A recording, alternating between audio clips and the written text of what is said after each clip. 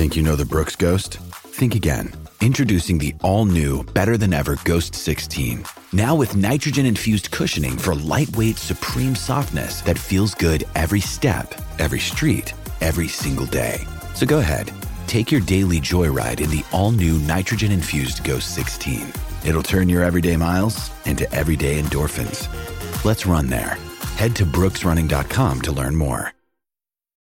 When you need mealtime inspiration, it's worth shopping Kroger, where you'll find over 30,000 mouth-watering choices that excite your inner foodie. And no matter what tasty choice you make, you'll enjoy our everyday low prices, plus extra ways to save, like digital coupons worth over $600 each week. You can also save up to $1 off per gallon at the pump with fuel points. More savings and more inspiring flavors make shopping Kroger worth it every time. Kroger, fresh for everyone. Fuel restrictions apply.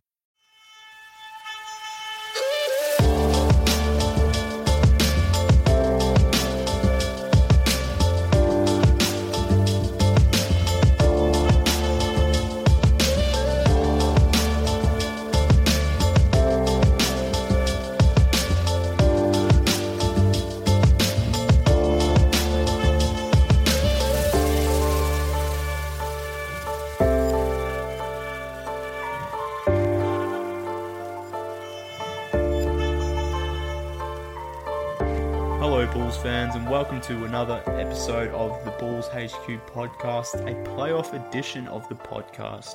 Can you believe it? The playoffs are here, and the Bulls are actually, as I say this, up 1-0 against the Boston Celtics, which is kind of crazy. I did not expect the Bulls to go into Boston and take the first game. I facetiously joked about that on the previous podcast with Kevin Ferrigan, saying it would be a typical Bulls thing to do, to go in there and win the first game and then lose the next four. Obviously, that's still on the cards, but I was slightly joking around, but the Bulls have gone and done that. They've won the first game, and there were signs there that I think can carry over for the rest of the series. So obviously the Bulls had a pretty dominant rebounding advantage, winning the rebounding battle 53-36. Robin Lopez, I thought, was the most influential Bull today with his 8 offensive rebounds. He was huge, particularly in the first half. And without Robin, who knows how close this game is for Jimmy Butler to take over in the second half. The Bulls may not have been in a good position. Shot 37% from the field in the first half, 14% from the three-point line, had a lot of turnovers, and despite all that, they were up 2 points, and the reason for that was the dominance on the offensive glass, and that can be largely attributed to Robin Lopez. So without him, who knows where the Bulls are at today, but it gave the Bulls enough of a platform in that third quarter for Jimmy Butler to take over, and boy, did he do that in the last 2 minutes, having those huge threes, hitting 8 points, and then obviously having a big fourth quarter as well. So, great win for the Bulls. Who knows how the rest of this series plays out, but for game one, there were a lot of positives, and I think a lot of them can be transferable moving forward throughout the series. Now, to go through this game one, I've actually got James Holas from BBALLBREAKDOwn, as well as the Almighty Ball and Radio Network, to join me. James is a Celtics fan, so it'll be interesting to get his perspective on how the game played out. I will be asking him a lot of questions in relation to what the Celtics can do in terms of adjusting, and what we should expect as Bulls fans for the Celtics to potentially change or mix up as we move forward through this series. So hope you enjoy this episode. James, appreciate you coming on. Thanks for having me on, brother. I appreciate you. How are you feeling after that game? I should probably ask you that question because I know I should mention that you are a Celtics fan, and I wanted to get a Celtics fan on here to get your perspective on the game, but you're also a big Westbrook fan as well, so it's been a bit of a rough night for you, I would imagine. It's never rough, man. It's all basketball. For the Celtics, it goes beyond basketball with the Celtics, so I don't really care about the win or loss. I guess everyone's thought should be with Isaiah Thomas, and it really goes to show that I don't care how the series goes now, right?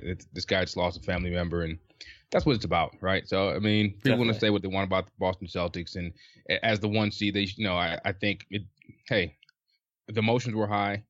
This wasn't a normal game, and, I think for the series, they're fine, maybe, but I don't even really care, because we'll see how I'll see how Isaiah feels going forward. Basketball could be, therapeutic for a guy like him. It's been his whole life. So let's hope that, he can lose himself in the series, win or lose, and he feels better, not better at the end, but it helps him cope.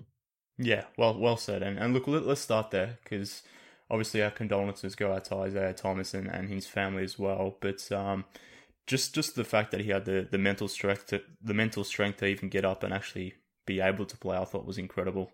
Let alone going out there and scoring 33 points and looking like his regular self. But yeah, the fact that he was able to do that was quite incredible. And before the game, I was just sitting there thinking, I would happily take a loss here as a Bulls fan to see Isaiah sort of have a moment there where, whether it's him dropping 50 or dropping 35 or whatever it is, just to see him have that moment.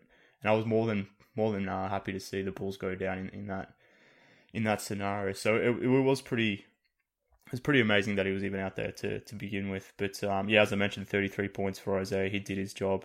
How did you feel watching that as a Celtics fan? I could imagine you'd be so proud of Isaiah Thomas, the way he performed and led the team.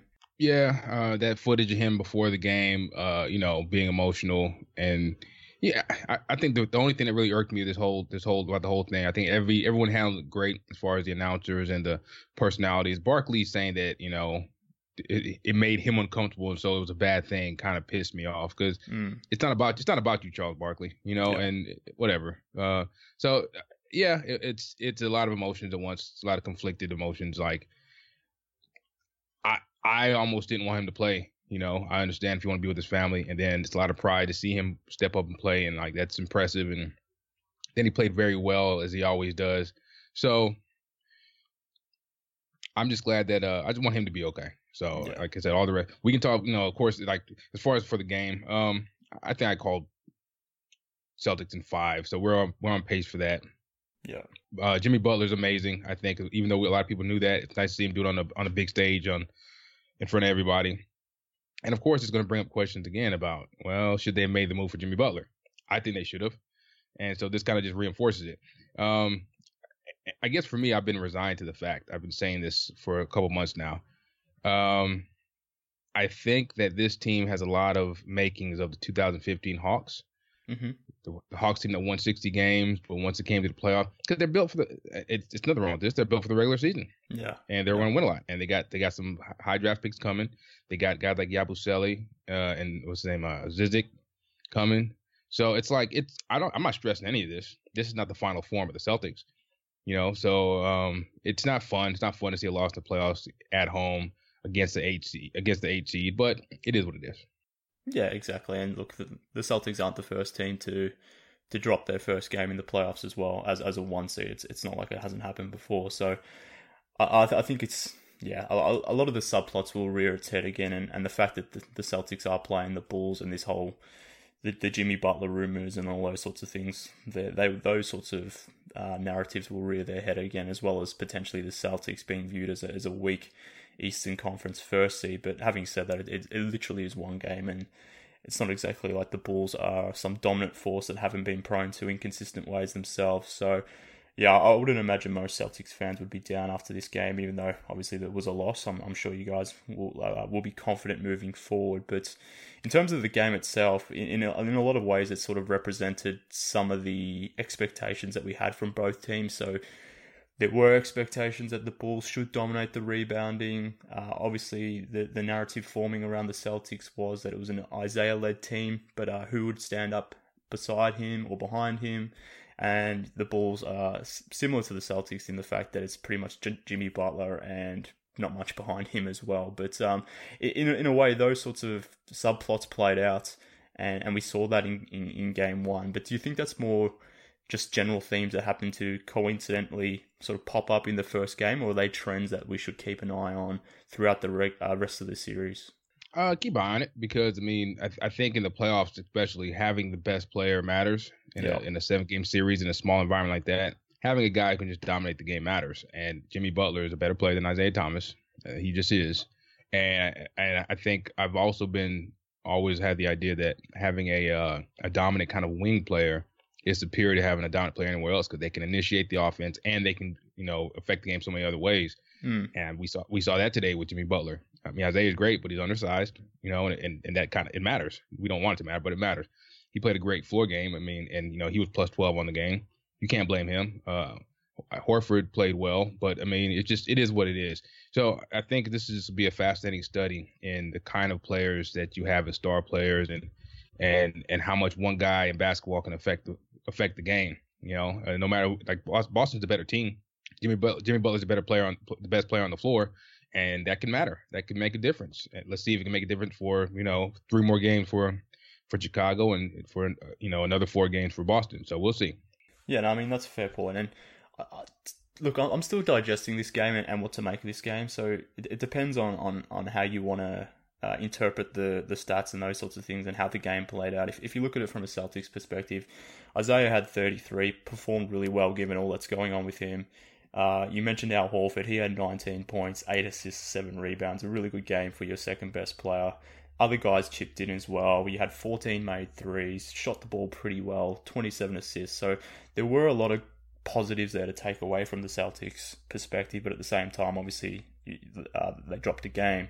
And then conversely for the Bulls, they had Jimmy Butler sort of come on and lead them at the end. Their rebounding dominance was very clear, and they got the W. But you sort of just feel that depending on how certain things pull in this series, that it'll be a close series that potentially could go either way. And what I want to talk about now is I guess the 2 main talking points will be Isaiah Thomas and Jimmy Butler. And what I want to go into detail here is how each team defended each team's best player. So I thought that was quite interesting because it was a completely different approach. So what I saw from how the Celtics guarded Jimmy Butler, it was almost like they had 4 guys taking turns on him. So they're almost defending him as a committee. So Jay Crowder, Avery Bradley, Marcus Smart, and even Jaylen Brown got a run on him occasionally.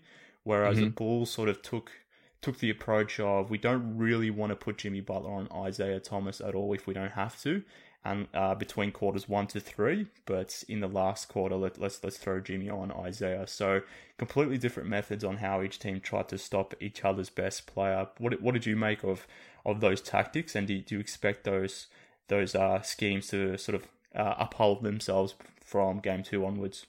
Yeah, I mean, from the Bulls' perspective, if it ain't broke, don't fix it, right? So they don't want to let Jimmy Butler try to guard Isaiah all game and wear himself down defensively and pick up fouls. That makes sense. And it can be a case of, we've seen this a lot of cases on other teams too. Isaiah's gonna get his, so don't really stress it. Just try to keep him contained.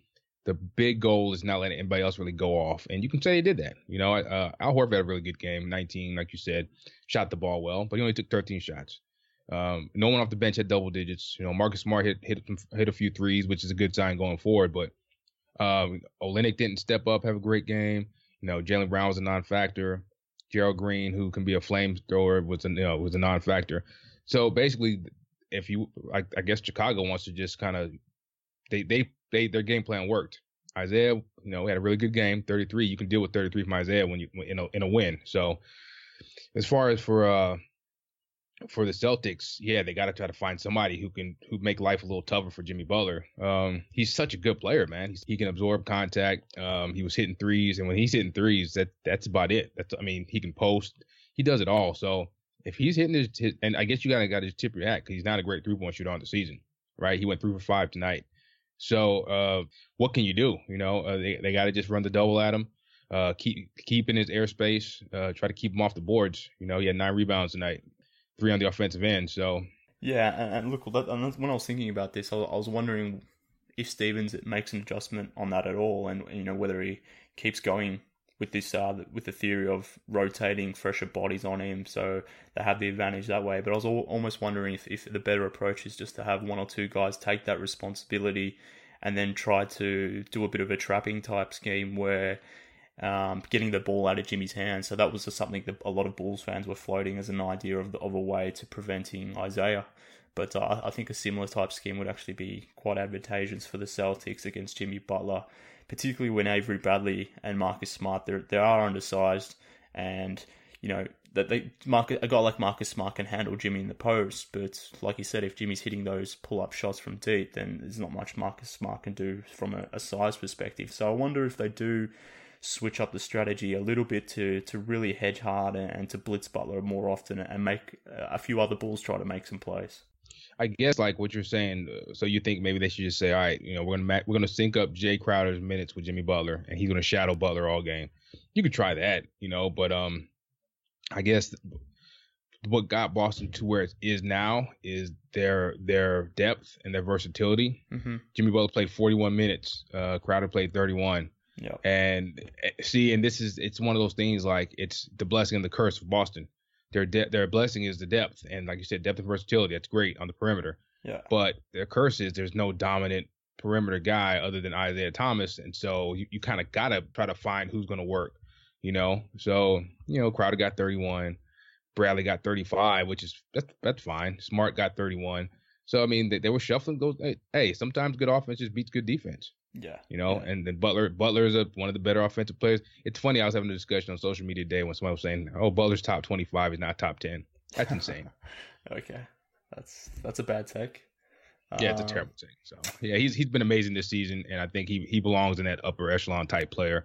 And people, it's funny how the general kind of mentality of the fan is slow to catch up. Yeah, but he's been like that for the last 2 years. He's definitely, I think he's better than Klay Thompson, because Klay Thompson can't create off the bounce like he can. Klay Thompson's not the rebounder he is, and they're the same defender. I think Jimmy might even be a little better defender. So yeah, it's funny. It is, and I mean, you're preaching to the choir here, and most of my listeners are obviously Bulls fans, so I'm sure they appreciate that sort of idea as well. So, yeah, I mean, if someone wants to have that opinion that he's not top 25, then good for them, all the best. But I think they're completely wrong on that one. But look, who do you think besides Thomas and Horford has the most room to improve for the Celtics next game? Obviously, as a Bulls fan, I'm expecting someone else to step up here. Stevens, I thought, went to his bench a little bit too much in the sense that he was sort of reaching a little bit. So I was actually surprised to see Gerald Green get minutes. I was very surprised to see Tyler Zeller get minutes as well. But they obviously didn't play big minutes. But do you think he'll shorten up that rotation and in turn look for a couple of guys to really stand up more so in game 2? Well, I mean, the thing with Gerald Green, he plays Gerald Green just like that. He takes the temperature. He puts him in. If he gets it going, cool. If he doesn't, he sits him. He only plays 6 minutes. Tyler Zeller, we got pounded on the boards, right? I think it was 53-36 advantage for Chicago on the boards. Yep. That's unacceptable. So, I mean, he had to give Tyler Zeller a little burn to see if he could try to stem the tide a little bit, and it didn't work. Yeah, eventually I think by game 3 the rotation will be kind of set and shortened, and that's the thing, right? It's the playoffs. I think we need more from Jay Crowder. Crowder was only 1 for 5 from 3. Nice he did a good job on the boards, but he can be a little better offensively. He needs to be a little more aggressive. And yeah, Kelly Olynyk. It's funny because when Olynyk plays well, he looks like one of the best big men in the league and changes the whole dynamic for Boston. Yeah, and you got a lot of shots open. So look, Bobby Portis was playing on him a lot of the times, and Bobby Portis had himself a good offensive game. But I did notice a lot of the times when Bobby was guarding Olynyk, he was able to get free for a few open threes. He was 1 for 4 on the night. So obviously you'd expect more from Olynyk from a shooting perspective, but he did get the good looks. And the Celtics in general got a lot of 3-pointers. So you made 14, as I mentioned before, but you got up 38 attempts, and Celtics on the season are 3rd in makes and in attempts. So the Bulls didn't really take away the Celtics' 3-point shooting, which is a bit of a concern I have, and I think it's something that's going to go underrated, even though the Bulls got the win here, that the fact that the Celtics were able to put up 38 threes. You obviously got good shooting from Marcus Smart, but you're going to need some more from others. Obviously, Jay Crowder 1 from 5. Probably your biggest hope in getting some more shooting. Do you expect the Celtics to maintain this level of attempts? And what did you make of the Bulls' 3-point shooting defense? Yeah, let's hope. I mean, you got to get threes up to make them, and that's part of what Boston does. They don't shoot them accurately, but they kind of shoot a lot of them. So, let's hope they make more. It's a little frustrating, right? Because that's the thing for the last couple of years. They understand the modern offense. They just don't have the accurate shooters yet, and they're doing better. So I mean, tough. Chicago did a good job running them off threes, obviously. And Boston shot great from three. They hit 14, shot 38. I don't mind that. I don't mind them taking even more than that. So. Yeah, no, look, from a Boston perspective, I think the number of makes and attempts is obviously good for you guys, but I'm a little concerned from a Bulls perspective that's far too much. So, oh yeah, for sure. I'm a bit worried about that going forward in terms of the series. Yeah, Chicago, they're kind of, they only hit 8 out of 25. Yeah. So you hit 6 less threes and you take way less and you make a worse percentage, you still win the ball game. That's basketball. So that's good. Now, if that continues, your chances of winning are gonna precipitously drop, right? So they got to do a better job of running Celtics off the line. Now, I was listening to some Celtics post games. I was reading tweets as well. Jay Crowder mentioned, and we sort of alluded to this already, but the dominance that the Bulls had on the rebounding perspective of the game. Jay Crowder mentioned that if the Celtics don't win the rebounding battle, they're not going to win the series. And obviously, Robin Lopez had a huge game. I thought he was the most influential player on the court, despite Jimmy Butler having his 30 points. Couldn't stop Robin Lopez in the first half. He had 6 offensive rebounds, finished the game with 8 offensive rebounds. Do the Celtics have a way that they can sort of curtail Lopez in that form, or do they have to live with that and just find other areas that they can exploit the Bulls in? Well, that's the Celtics' big weakness, right? Rebounding. Yeah. And it's still wild to me that the Knicks just basically gave away, they literally wanted Joakim Noah. The Knicks wanted Joakim Noah and gave up Lopez so easily. That's just wild to me. Because Lopez is he's so much of a better player and he's on such a better contract. Yeah, exactly. So the Knicks are just the Knicks are the Knicks. What a crap franchise. Yeah. All right, so yeah, they got to figure out. You can't let Lopez go for a double-double like this. He's a complimentary player, he's a role player, and he'll do his damage a little bit, but you can't let him go off the way he did. Porter's off the bench, 19 and 9. And this is the thing. That's why I kind of said I'm kind of resigned to the fact that this might be, Boston. They don't rebound, and that in the playoffs you got to hit the boards. You got to rebound in the playoffs. You got to keep the other guys from rebounding. You can't let them you can't have a 17-point deficit, a 17 rebound deficit like that. They got rebounded 53 to 36. That's unacceptable. But this is how that team's constructed. Al Horford is more of a perimeter-based big man. He's going to float out towards the perimeter on offense. And, when Bobby Porter's out there popping jump shots like that, popping threes, he's pulling the defense with him. So Boston has to be more physical. They have to make a concerted effort on the boards. And really, sure, we're not the biggest team, best rebound. The big problem, I think, and we'll see next year, this should improve when Amir Johnson's gone. I love his effort. He played 18 minutes tonight. He grabbed 4 rebounds, but he's past his time. He's only 31, I think, but he's been in the league for 13 years. He just doesn't get it done out there anymore. His effort, his motor, he tries. He's not that player he was a couple years ago in Toronto. So I think we got to get a replacement for Amir Johnson in that starting lineup. Yeah, and I was actually surprised when I was looking at the game at the end to see that he only played 18 minutes. He had a few good games against the Bulls this year, so I was expecting a little bit more from him. But they only 5 points and in 18 minutes, not the production that you needed from your power forward. And I guess that's why, to my point before, why Stevens was going into his bench looking for what Jerebko could do, what Tyler Zeller could do, these sorts of things. So yeah, I mean that was interesting. Do the Celtics need to gang rebound, or is it one guy's job to keep Lopez off the boards? You mentioned that Horford is more of a perimeter-based big, but is it solely his responsibility to box out Lopez, or does this need to happen by almost 2 or 3 Celtics taking ownership of that role and swarming and rebounding as a team? It's for sure a team mentality, and it's been a problem for a couple of years now, so I don't know how they can fix it without a drastic personnel change. Mm-hmm. We just don't have rebounders. We don't have physical rebounders on the team. I mean, it is what it is. And Al Horford's never been that guy, so to expect him to come in all of a sudden and be Baby Shaq, it's not fair to him. It's not who he is. They're in desperate need of a Dwayne Dedmon type. A pogo stick who can rebound and block shots, because that's their other problem. They don't have any rim protection in Boston. So the floor. That's what I said this the other day. You don't build a car with half the windshield missing and then complain about the breeze because you're driving around with half the windshield missing. This team's been built like this, and this has been their issues the whole time. So I don't understand Like it's not something that I'm all of a sudden now realizing, right? So for me, it's kind of like, all right, this is the chickens are coming home to roost. Yeah. And moving forward in the series, it's going to be a problem because again, rebounding won Chicago this game. That 17 rebound advantage, that makes all the difference in the world. Yeah, definitely. So moving forward, it's not going to change. Let's see what Boston can do better as far as getting other guys involved offensively, getting defensive stops and putting some shackles on Bobby Portis, I guess. Let's see what they can do. Because here's the thing. We can say about Bobby Portis beating us and stuff, but Chicago offensively didn't play that great. And like a guy like Dwayne Wade, he can go off for 20, 25 in any game. He had 11. Mm-hmm. It's sure Boston has things they could do better, but so does Chicago, and Chicago won, and they're the 8th seed. So right now, all the momentum's in Chicago's back pocket.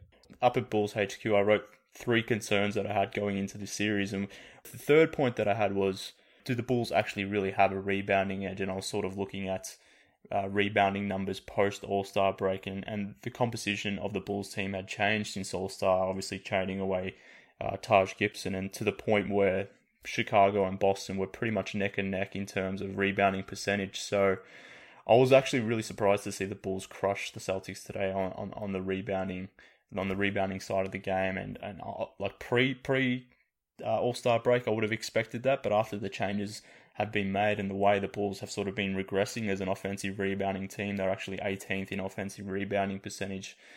Post All-Star break, we're second before that. So I was actually quite surprised to see that. So I think that's something to watch out. I think that is something that the Celtics can improve on from Game 2. But it'll be interesting to see how that plays out.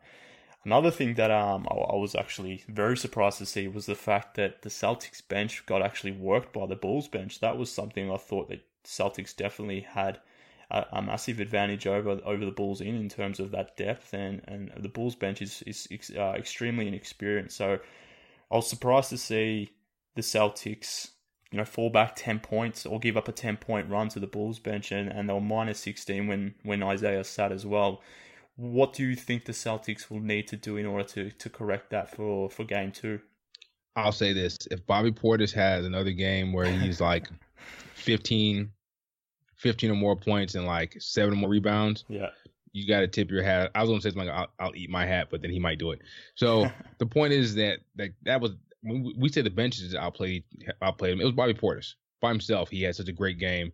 And no one from the Celtics side really can match his force on the boards or his scoring touch. So I guess this is one game. I guess you just kind of got to tip your hat, and like you said about shortening the rotations, that's one good thing that Chicago did, and everyone who came in just really produced, other than Mirotic, who played terrible, and they still won. So that's another concern for the Celtics. So yeah, I get Marcus Smart has to be more aggressive, and scoring wasn't a problem with him, but we know his defense can change games. He needs to be strong on the boards. Same thing with Avery Bradley. He's been a strong rebounder all season, and he only had 3 today. But yeah, the main thing is, we can't overreact to the bench issues. Bobby Portis just had a great game. And you got to just next game be more aware of him and key in on him, and just keep playing basketball. Look, and I agree. And there were a few things throughout this game that I thought were potentially aberrations. Obviously, Bobby Portis scoring 19 points and 9 rebounds off the bench, and actually doing some good things on defense. To me, I don't expect that to continue. Likewise, as you mentioned, Mirotic having such a poor game. I hope that doesn't continue at least. And Dwayne Wade wasn't his best performance, let's say. And obviously, likewise with the Celtics, Jay Crowder was well down, and I thought Avery Bradley could do some more. You mentioned Marcus Smart, so both teams have some upside, and obviously some things to improve on. But in terms of coaching, that was another area that I thought the Celtics had a clear and dominant advantage. Did you think that was on show today, or is it hard to tell after one game if the difference between coaching is visible or if it's tangible? It's you'll see that in the coming games, right? Because the first game's like a feeling out process. So let's see what kind of adjustments Brad Stevens makes. Let's see in games 2 and then 3 on the road before we say anything about the coaching. Because the first game he tried to stick with his rotations. He wanted to see what was what. So we'll see going forward. So I'm still pretty confident. I think my main thing is that the Bulls have just a weird set of parts, right? They're a mismatched kind of organization. So even if Hoiberg, he's a coach there. What's his name? Yeah, Hoiberg. Yeah. So even if Hoiberg, I don't think he's a bad coach. I just don't think he has the right ingredients to make the recipe that he wants. And I think, definitely Boston has its handpicked roster and handpicked coach. Moving forward, I think we're going to see a whole different and see, you know what? We can't forget. There's always going to be one mitigating circumstance in this playoff series that can make or break it. And, it is what it is. It's bigger than basketball. It's how Isaiah Thomas feels moving forward. Yeah. You know what I'm saying? So he might not play next game for all we know, and that's perfectly okay. Yeah, that's what we got to deal with, though. So yeah, no, that's a good point. And to be honest with you, it's not something I really had registered until you mentioned it. Then this whole series could be shaped completely differently, depending on what Isaiah does moving forward. And as you mentioned, it's whatever he does do. I think pretty much everyone will support him, or at least I hope everyone will support him. Hopefully, rational minds come out in that regard. But yeah, look, it'll be interesting. It'll be interesting to see how both teams adjust. Obviously, as I mentioned, there were a few aberrations in this game. I think some themes will hold, some definitely won't. I'm not expecting Bobby Portis to be a killer off the bench like that again, but it'll be interesting to see how it all shapes up. The next game is on Tuesday, game 2 at Boston. I would imagine the Celtics come out pretty hot on this one and look to get it back to 1-1. Are you expecting major changes at all from the Celtics, or just to play ball and to see how the schemes continue to shape out? I mean, they played a good ball game today until the rebounding is an issue, but it's going to be an issue. It was a good game until the fourth, and Jimmy Butler went nuts. So it is what it is. So I think that they're going to come out more focused. They're going to come up with the defensive intensity. They're going to probably try to be more aggressive with Jimmy Butler as far as defending him and make him see a crowd of bodies. That's all you can really do. Now, honest answer here. How scared are you of playoff Rondo? Not very. Rondo doesn't bother me at all. Yeah. I mean, I still think Rondo's not a very good player. Look, dirty little secret. The numbers looked all right tonight, but when he was on the floor, they were -7. He was a -7 plus/minus on the night. It is what it is. Rondo was. Look, I know people might think I'm disrespectful of Rondo because I've been saying it for the last couple of years. I loved what he did in Boston. He was a great fit with those 3 Hall of Famers. He's a fantastic talent. I even wrote about him for a couple other sites I used to write for, and I was just singing the ode of Rondo. He was great. It's just that he's not that player anymore. The league's changed, and it's funny because I see a lot of Chicago fans now have come around on him where they're like, well, we played so well with him at the end. I wouldn't mind him come back next year. Don't be fooled by Rajon Rondo. Look, that's probably an important message to put out there because I'm not going to say I wanted Rajon Rondo back, but I did write an article suggesting that there may be merit in retaining him depending on how certain variables play out. I won't definitely say I want him back, but I would hope most Bulls fans aren't fooling themselves into thinking Rondo is the long-term answer at point guard. But see, even short-term, you got to just move on from now. Find you somebody who can shoot at the point guard position. Oh, definitely. And play off of Jimmy Butler and can hit shots and defend a little bit. That's all. You don't need a Rajon Rondo. You need somebody who can hit shots from outside and play a little defense and let Jimmy Butler handle the ball. It's so simple. I was so upset by Chicago's offseason last summer because it made no sense.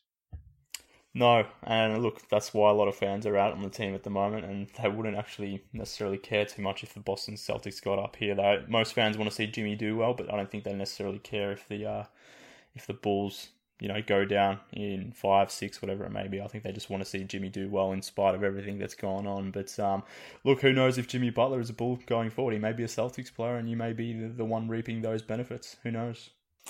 But look, I appreciate you joining me today, Matt. I really do appreciate that. Given obviously you're on the Celtics side of the fence, and you guys unfortunately had the loss today, as well as I mentioned before, the Thunder going down as well. It is just basketball at the end of the day, given what's been going on with Isaiah. But I still appreciate you coming on and breaking down the game with me.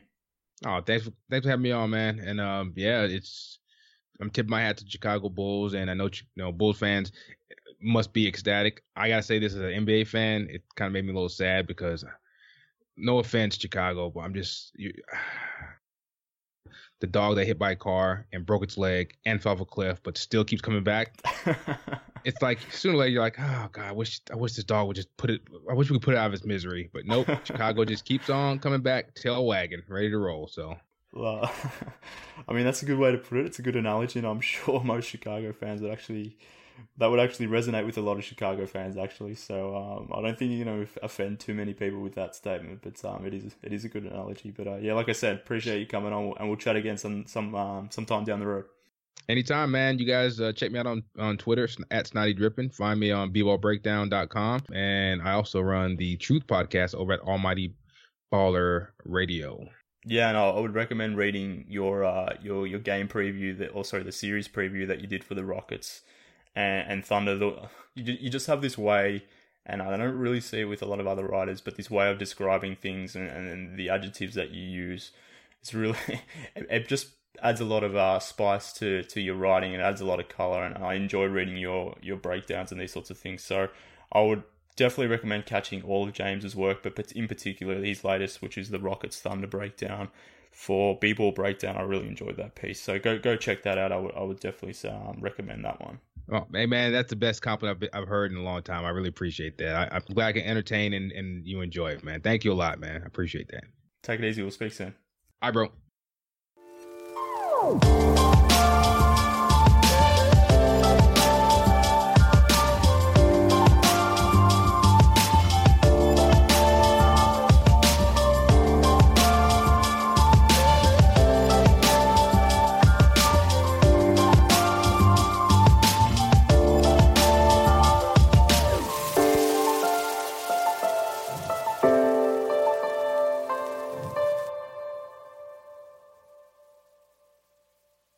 I'm Amira Rose Davis, historian and co-host of the sports podcast Burn It All Down.